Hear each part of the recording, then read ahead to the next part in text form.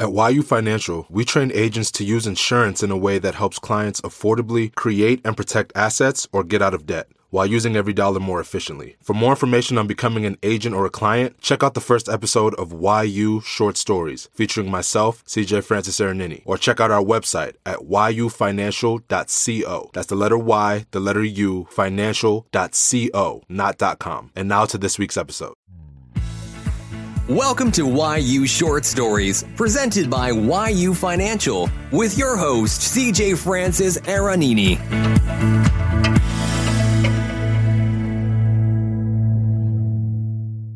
Welcome to YU Short Stories. Today we've got Michelle Kwaw, owner of Kwawlity Kitchen. How you doing, Michelle? I'm doing well. How are you? Doing well. What I want to ask you first is, what do you do? Kind of explain what it is that you do. Then also, why are you passionate about what you do? Okay, so I'm a self-taught chef.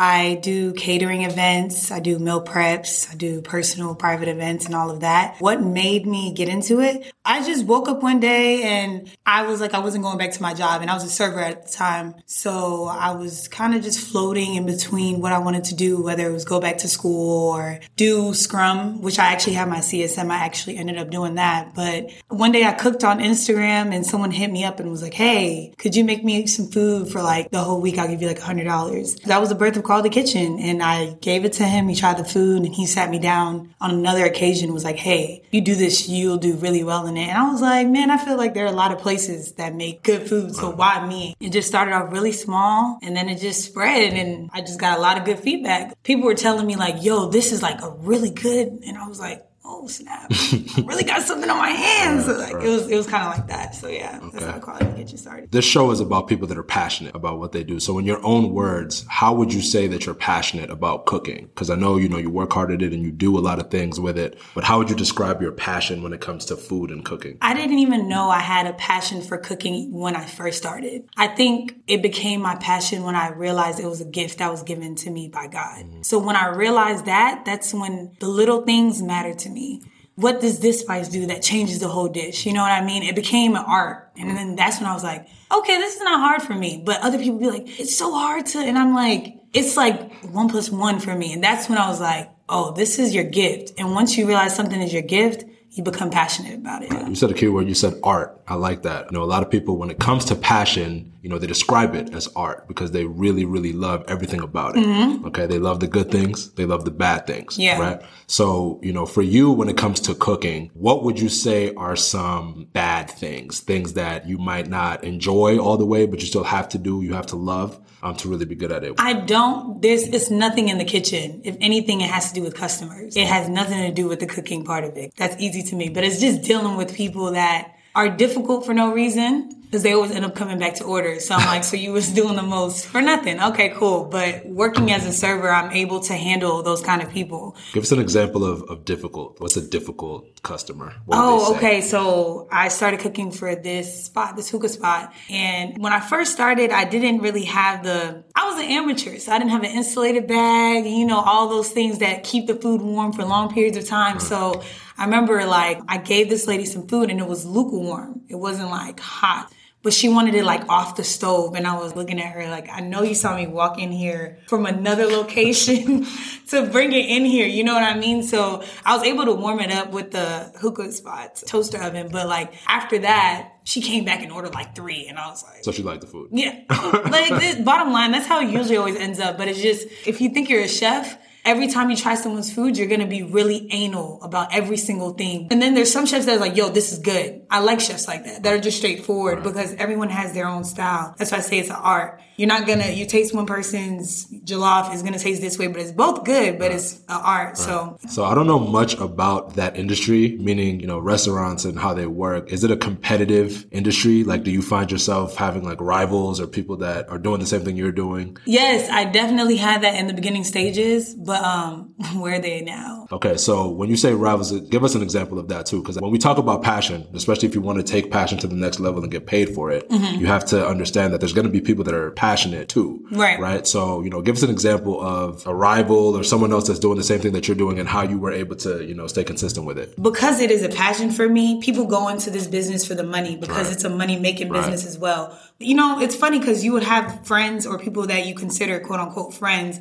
and they'll see you doing something and it's successful for you, but they want to veer in that same lane. So I wouldn't say a rival. Because I don't compete. So it's almost like competing with yourself, but I see you're competing with me, but I'm not going to give you the satisfaction to think, because I'm not doing it for you. I'm just doing it because this was what was put in my path. So that's what I'm doing it for. So once they realize that, they kind of just fall off. The work ethic isn't there. It's just not there because they're not passionate about it. So it's like, just find something that works for you so you can do it happily and make money from it. Right. But in Atlanta, so it's fast money. And then, failures, because that's another thing that comes from being passionate about something, is being hurt or, really working hard for something and maybe it doesn't go the way you think it would go.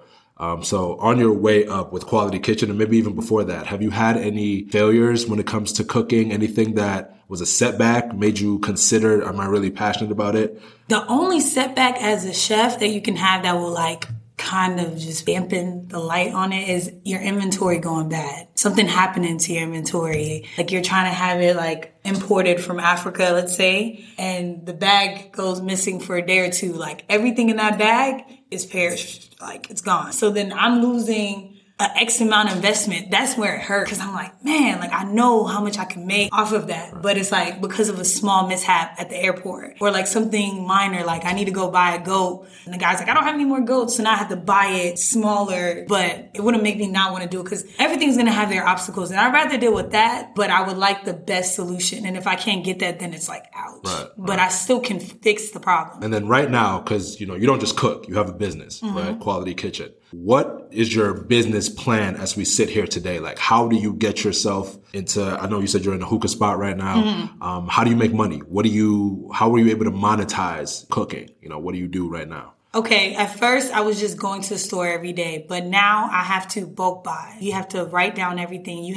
I've done it so many times that I can look at something and see how much it's going to cost me, where I'm going to lose okay, I'm going to roughly make this much. So you have to do everything by numbers. That's the only way you're able to monetize anything when it comes to business. And even with food, weighing things out, ounces, everything matters. It's a lot more intricate than people think because it's you have to add everything up or else you lose your money. You have to add the gas you drove up the street to go. You have to add the gas that you actually put in. And it's that's an all-inclusive bill that goes to your house. So now you have to divide, look at how much time it was on. How many hours did you work? You have to work it any major corporation would do it. It's just for you. You have more control of the information you gather. And it's up to you. If you just do your numbers and then you look at your numbers and it does not adding up, it's all on you because you were missing receipts. So you probably wasn't calculating this or you weren't doing that. So it's very hard on me, but once you create a structure, you're okay. Things go well. Give us a typical week, an example of what you do, how many hours you spend, maybe how you plan, whatever. Just give us run through your typical schedule just really quickly so someone can hear that. Okay. So usually Mondays and Tuesdays are my off days, quote unquote, but you don't really have off days. So those would be the days where I would go re-up on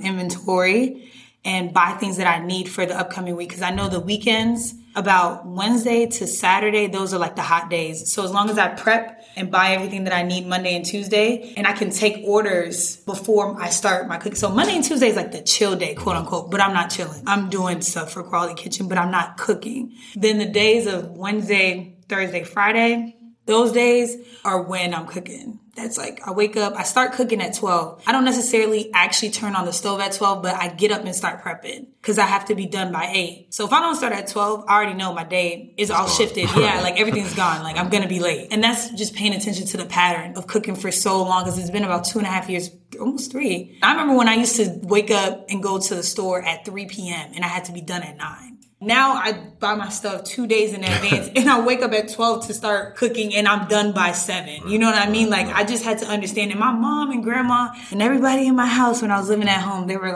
you need to start earlier. And I'd be yeah, I got it. But then structure is the only thing that makes Kwawlity Kitchen run or anybody's business, especially an entrepreneur that's one person business. If you don't have any structure, you will just be overworking. You will not see any fruits of your labor. You just be what's happening? You kind of walked us through how you didn't have structure before and you've advanced now and now you have structure. Take a look into the future. What would you say your plans are? How do you think your structure will change, let's say 3, 4, 5 years from now? What do you want Kwawlity Kitchen to be in 3, 4, 5 years? 3, 4, 5 years, I want it to be a fine dining restaurant. At that point, God willing, I'm not going to be cooking. I'm not going to be in the back. I'm more so going to be a part of management.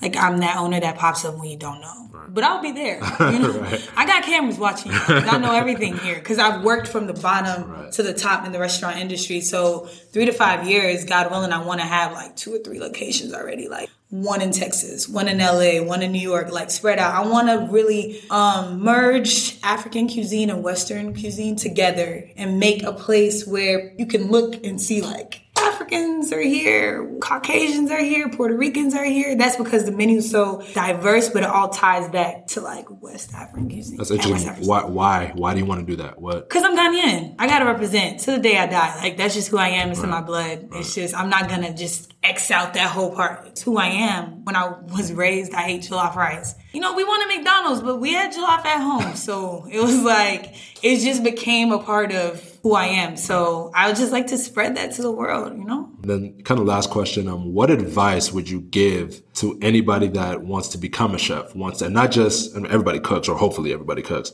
but wants to do it the way you're doing it, which is monetizing it and then also having a structure and plans for actually, you know, making that a bigger thing in the future. What advice would you give to people when they're coming up, when they're first starting, as to how to do it? I would say try it out. Test the waters. You might love to cook, but do you like to cook for 20, 30 people? Do you like to have that pressure? Because that pressure, it's pressure on me, but I like it because I know I can deliver. So it's different for me. I interpret it differently. If you have anxiety, just test the waters. Start off with like a little small menu, like 3 to 4 things that you like know how to do very well. Send some DMs out to some friends like, yo, I got some plates coming up this week. And just start very small, like 5 to 10 people. Then see how the volume is, and then you can increase and then see if this is something for you. Keep moving. I would tell you, don't stop moving, because if you stop, then you lose the momentum and then you have to rebuild it. So just, you have to continue going forward. You just said something that's real. I think with passion too, sometimes you don't know what you're passionate about and you have to try things and do it. And then eventually you find out, okay, I really love this. Not everybody's born with, you know, some kind of great passion or great idea. So I think that's important, what you said. Really quick, what's your staple dish? What's the best thing? If I said,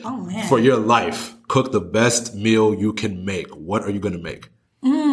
I can do really good jollof. I can make a really good Explain jollof. what jollof is for someone that So might not know what jollof that is pretty much a rice cooked in a tomato stew. And the tomato stew that's the staple part of the dish. If you don't get the tomato stew right and the rice right. The rice. Which is jasmine rice. You know, I'm talking to my, but it's jasmine rice. But if you get your stew right and your rice right, but it's easy once you've mastered it. But it took me a while to master jollof, but now I can do it like with a snap. And when I do it, people be like, yo, what did you? I'd be like, just a little razzle dazzle here and there. Right. I mean, but also my wings are like, everyone talks about my wings, the Kwawlity wings. They're like A1. I mean, I can attest. You already know. So, yeah. I would say, like, if it was like, oh, make a dish that anyone can try, I'll probably do like jollof, some wings, and some plantain. Just a nice starter, Anyone can try that. It's not like okra soup and ogbono. Like, okay, that's too much. But it's like something friendly,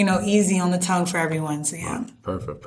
All right. So, what we always do, we're going to give you 30 seconds. Go ahead and plug whatever it is you want to plug. The floor is yours. Send the people where you want to send them. Go ahead. So you guys can follow me at Kwawlity Kitchen, which is KWAWLITY KITCHEN. And my personal Instagram is the Michelle Kwaw. So I hope to hear from y'all. So that's another episode of YU Short Stories. Thank you to Michelle Kwaw for being on the show today. Owner of Kwawlity Kitchen. Like she said, go ahead and follow her on all her socials. We'll see you guys next week. All right. Bye. I forgot to say this during the episode, but don't forget to subscribe, rate, review us. We're available wherever you listen to podcasts, and we'll see you next week. I really mean it this time.